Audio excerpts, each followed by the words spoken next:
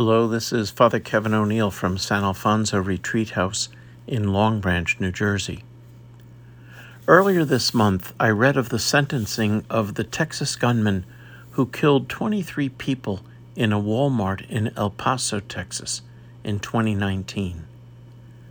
At the time, he said he wanted to take revenge because of, quote, the Hispanic invasion of Texas, unquote. Similarly, last year, a man admitted that he targeted the black community in Buffalo when he opened fire, killing 13 people. We have seen this kind of racist thought and often terrible actions too many times in recent days, months, and years. This fear of the other. Somehow forgetting that through the eyes of faith, we all belong to one another and are responsible for one another, all children of the same God. In today's first reading, we hear of scouts who were sent by Moses and by God to investigate the land of Canaan. Some tried to scare the Israelites by describing the Canaanites as cannibals, as giants, whatever would instill fear in their listeners.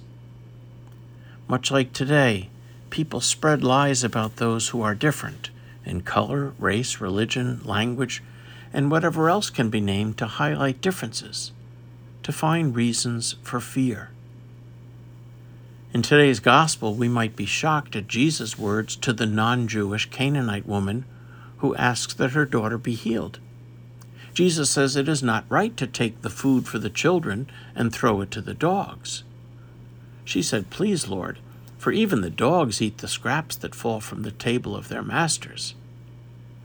Jesus' response, though, doesn't arise out of prejudice, but out of his understanding of his mission, that his Father sent him to the house of Israel.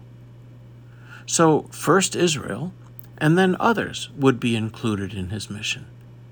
Jesus doesn't fear the woman, but he does recognize her as a non-Jew, not the first recipient of his mission.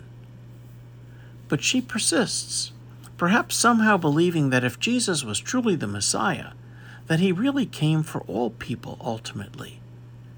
And while Jesus wants her to wait her turn, so to speak, wait until the Jews first receive him, she wants to rush the process and get healing for her daughter now. And Jesus, recognizing her faith, grants her request. We believe in faith that God is bringing all things to completion, and it is in God's time. But there are moments, like so many in our day, when we might be like the Canaanite woman and say, "God, you've got to do something now. You've got to change your plan."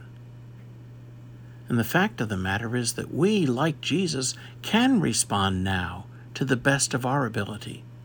We are part of God's plan of bringing about his kingdom of peace.